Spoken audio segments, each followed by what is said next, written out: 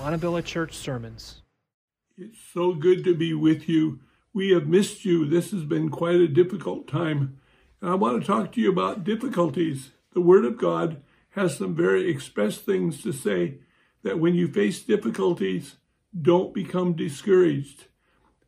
Hebrews chapter 12 puts it this way: consider him who endured such opposition from sinful men, so that you will not grow weary or lose heart. That's the issue. The Hebrew Christians in this time that the letter was written were becoming discouraged, and they were losing heart, and they wanted to give up. Reminds me of the story that has become very famous that Winston Churchill told in the school where he had gone in his grade school, and in that he was asked to speak, so he came, and here he is, the Prime Minister of England, and they said, "What is this man going to say?" And when he spoke, he says, "This is what I want to say to you. Never, never give in. Never give in. Never, never, never, never.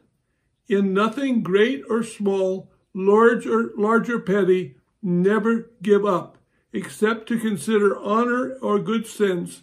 Never yield to force. Never give in to an overwhelming enemy. Never give up." And so this was during the time of the Second World War, and when London had been bombed for 10 months straight. And at the end of that, he says, never give up. And he says, by this we have been able to persevere, and in persevering we have conquered. And this is the way the story continued to go. So even as Winston Churchill said to the people, never give up, Paul is saying to the Christians, never give up, because difficulties will come. Now, as he says, I want you to consider the opportunities that sinful men have suffered, and even Christ himself suffered, because there was always opposition, and they were always coming after Jesus, and they were trying to make fun of him. They were trying to undermine him. They were saying that his miracles weren't real.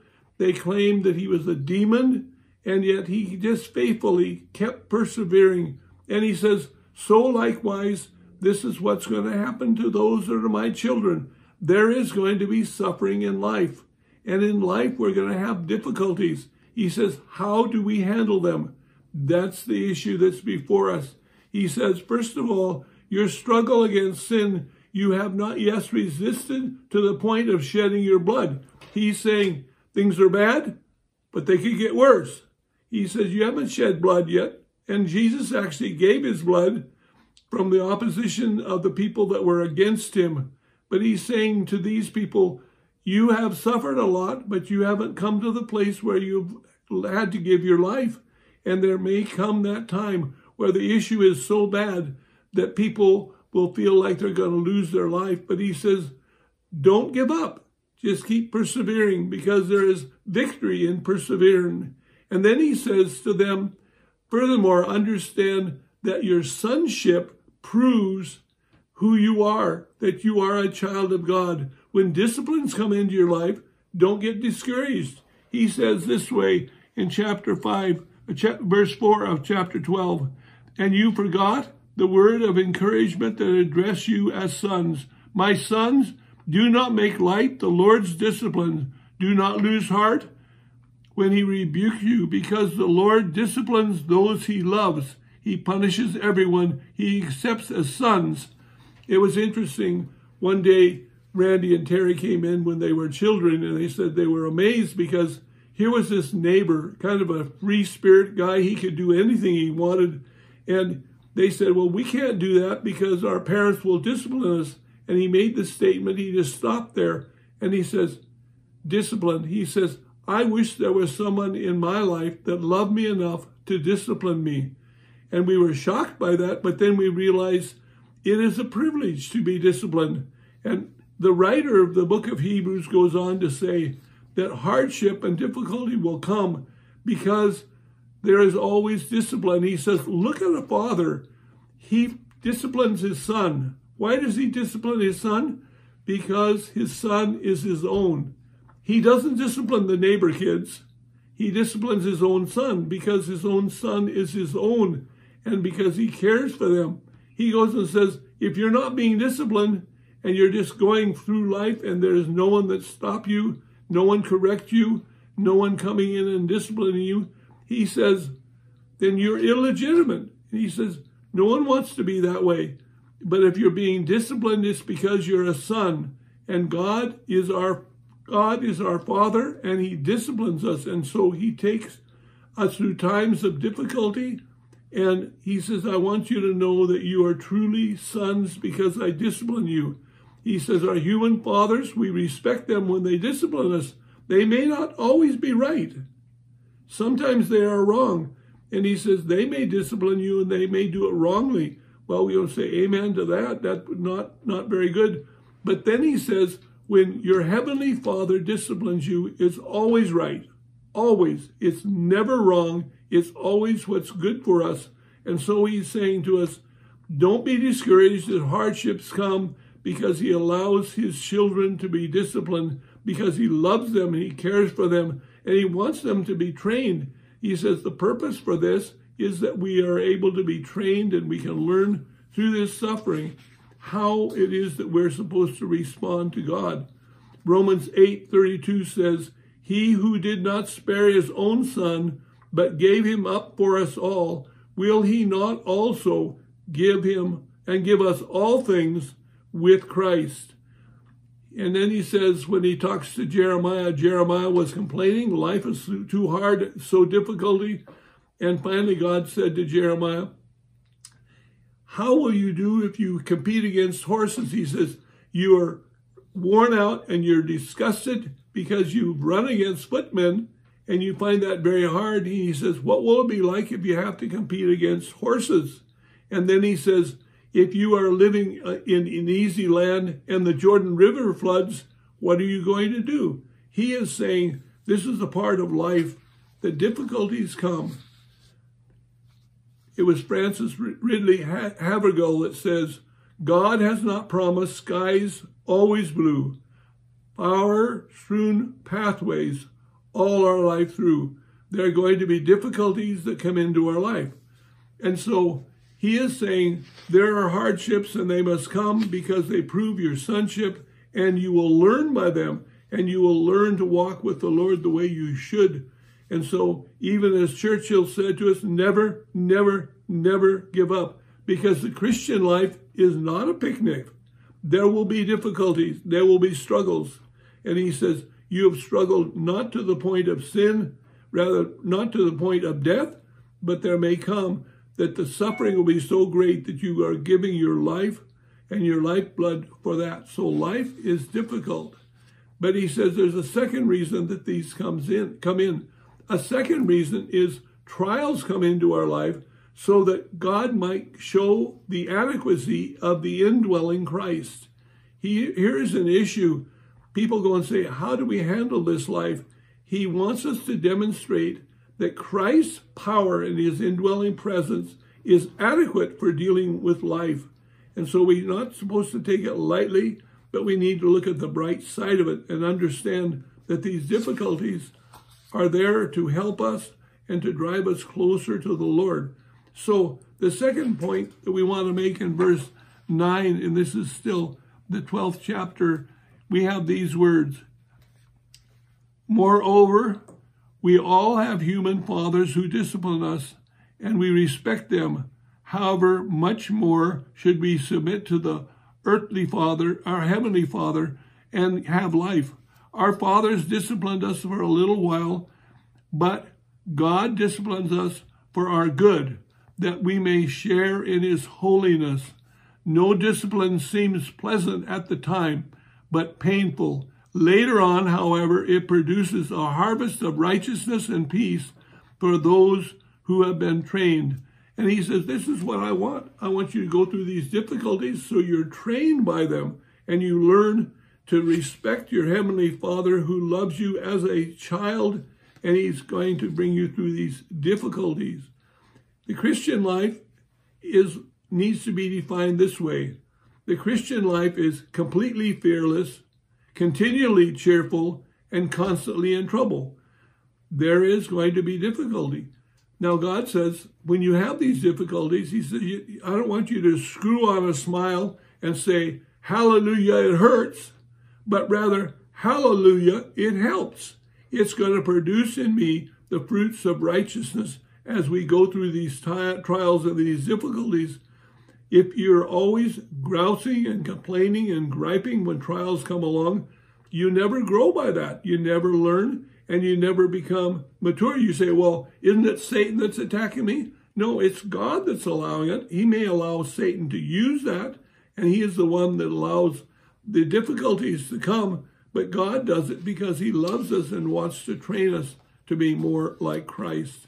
And so we learn that the indwelling Christ is there to give us his power. He says in verses 10 through 17, he says, no discipline seems pleasant for the time, but is painful. Later on, however, it produces a harvest of righteousness and peace to those who are trained by it. And then he goes on in verse 12, and he says, therefore, strengthen your feeble arms and weak knees. Make level the path for your feet, so that the lame may not be disabled, but may be healed. And he is saying there, these difficulties and trials come so that they can work out the difficulties, so we learn how not to be defeated by these difficulties that come. And we learn to depend upon the indwelling life of Christ. Now, Christ died on the cross.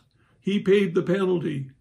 But he comes and he says, as you die to yourself and to your old life, then you are actually raised to a relationship with Christ where the life of Christ actually comes in. Now, there's several reasons that we can pervert the will of God and God working in us. And these difficulties come. Number one, we can have bitterness in our life. Now, those bitternesses, those difficulties, those things where people don't appreciate us and we can't forgive them and we find that we are able to hold a grudge against them, that holding an unforgiving spirit is a terrible mistake, because bitterness is never of the spirit. Bitterness is always of the flesh. And when the flesh is there and working, then it seems as though Satan is winning when we have this bitter, angry spirit. So bitterness always leads to destruction. Bitterness always leads to difficulty. Now, the problem with bitterness, the bitterness that we have here listed in this passage, is that it is contagious. If someone is griping and complaining and grousing around, then that will be passed on to others. And we will find that there in the church will be a community of people who are complaining more and more and more. And God says, never, never allow bitterness to come into your life. If someone offends you, you go to them and you make it right. You go and get it straightened out, because what you're doing is the grace of God is not able to work in your life. And you say, but I want the grace of God to work in my life. Well, then you have to quit griping and complaining and allow the disciplines to come and cause you to have a sweet spirit. And from that, you are able to learn that this bitterness can be put aside. Now, there's a second thing, and that can be that we will have a frivolity of spirit, a light spirit, a spirit where we look at life and say, oh, those things are not important to me. And that was the problem with Esau. Esau was the oldest. He should have been the one that had the birthright. But you see, the birthright was the promise to Abraham that a seed would come. There came a day where Esau went to his father and said, oh, now I want the birthright. But it was too late. It couldn't come to him. You see, what had happened, he was out in the field. He came into the kitchen, and there was Jacob. He was cooking red lentils, and that looked so good to Esau. Esau says, I want some of that soup. I want some of that red lentil. He has one of the poorest puns in Scripture where he said literally to Jacob, he says, I want that red for this red, and pointed to his red beard. I want that red to be my red. And that pun that he gave was the thing that cost him the birthright, because he said, the birthright's not important to me. So he sold it for a mess of pottage. And when he went back and said, I want to change my mind, the father said, it's too late. There are some things that happen when we make a decision and then it's too late. It's like a couple that have found themselves living in immorality and they say, oh, this is terrible, I want to go back. Well, God forgives. Yes, God forgives and can restore. But you cannot take it back. You cannot take that virginity back and be pure once again. You can be holy and God can forgive, but you cannot undo it because it's so serious. We never need to look at those things as being frivolous. And this is what Jacob did with Esau. Esau took a light view concerning the inheritance of God. So we have the inheritance. Suffering comes to show our sonship. Difficulties come that we might demonstrate the power of Christ in our lives. And that's so important because the indwelling person of Christ comes to give us his power, to enable us to live by grace. And so the grace of God begins to work in our life. Now we come to likewise an amazing passage. He says in verse 18, Have not the mountains been touched by burning with fire, to darkness, gloom, and storm, to trumpet blast, or to such a voice speaking words, that those who heard it begged that no further words be spoken.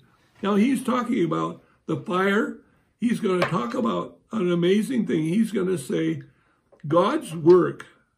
There are things that God does where he's going to shake the whole world. And you say, what are we talking about here? Well, I've often wondered about that because I was amazed at this passage. And I say, well, God shook the mountain and that was amazing. And God said, I will not speak anymore that way. And he spoke to Moses. But he said that was such a terrible experience. Even Moses said the trauma of that earthquake, that shaking, was even frightening for him. But he says, now God has spoken from heaven. And God is saying things today to our time. And what he is really saying, those things that we so often depend upon, those things we look to, that we find our security in, he says, God, I'm going to come along and I'm going to shake them all. And you say, how does that work? Well, it works this way. You may have your faith in money. If we have enough money, we can solve any problem. But when it came to the pandemic, we could not solve it with money. And you can have all the money in the world and you still have the plague. You have people dying and there's so little that they can do about it. And so they say, well, the answer is that we need to be better organized. And so we have better organization and we put that organization together. And yet, even though we are well organized in this whole pandemic, we continue to have people die. You say, well, the answer is in science. And you say, yeah, this is something that we worship as a country. Oh, if we just have the right scientists. And yet, when it comes to this pandemic, did science solve it? They have not yet. I hope that they will. We hope that they come up with a vaccine. And yet we're still right in the middle of this pandemic. And with all of our scientists, with all of them working day and night and paid good amount of money, they still are not able to solve this problem. And we're having to live with it. And God's saying, look at this. Why are you looking to all of men's devices, to money, to organization? Why are you looking to men in science when it's none of these things will help because there's only one thing, and that's God. And so the people, instead of turning to science and turning to money and turning to organization, they need to turn to the Lord. He is the only one. He says, I'll shake the whole earth and you will realize there is nothing that is secure. Now here's the beauty, and this is the conclusion of the whole thing. He says, look at what is shaken.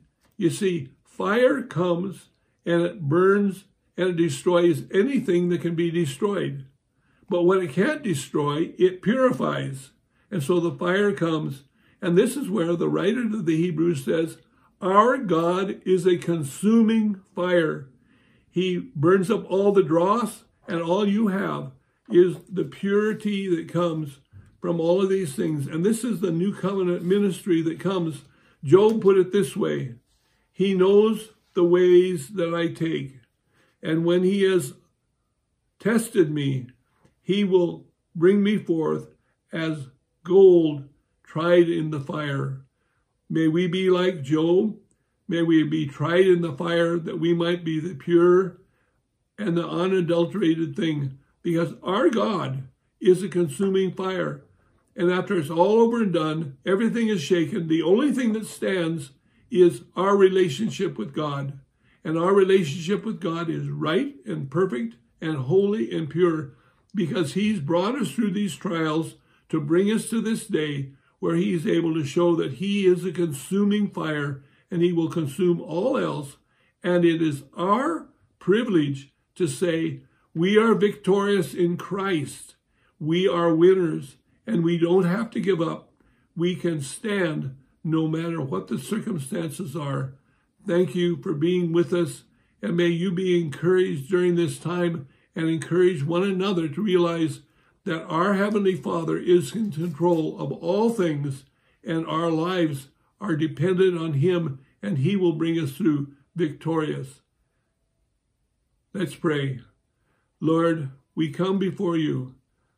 We are concerned about many of the difficulties that are taking place, but we're saying, Lord, it's not that we have some gimmick that men can use to bring about success, but we're quartered into you. We turn ourselves to you. You are our strength, and you are our stay. And you are the one that shakes the whole world, but we as your children are not the ones that are shaken. We live in a world where all of these things that men have put their faith in crumbles and falls, because you have shaken them all. You've not only shaken the earth, but you have shaken heaven. And there's only one thing that lasts, and that is that perfect which you have done. It's incredible, Lord, that we can have a relationship with you, that when everything else is falling apart, our relationship with you is right and healthy, and you are pleased with our lives, because we can confess our sin to you, and you cleanse us from all unrighteousness. So we stand before you pure and clean, victorious and triumphant in you. And we give you the glory, and we give you the praise. Amen. The Lord bless you and be with you and encourage you during these days. Never, never, never give up. God's in control in your life and in my life. Amen. Montebello Church Sermons.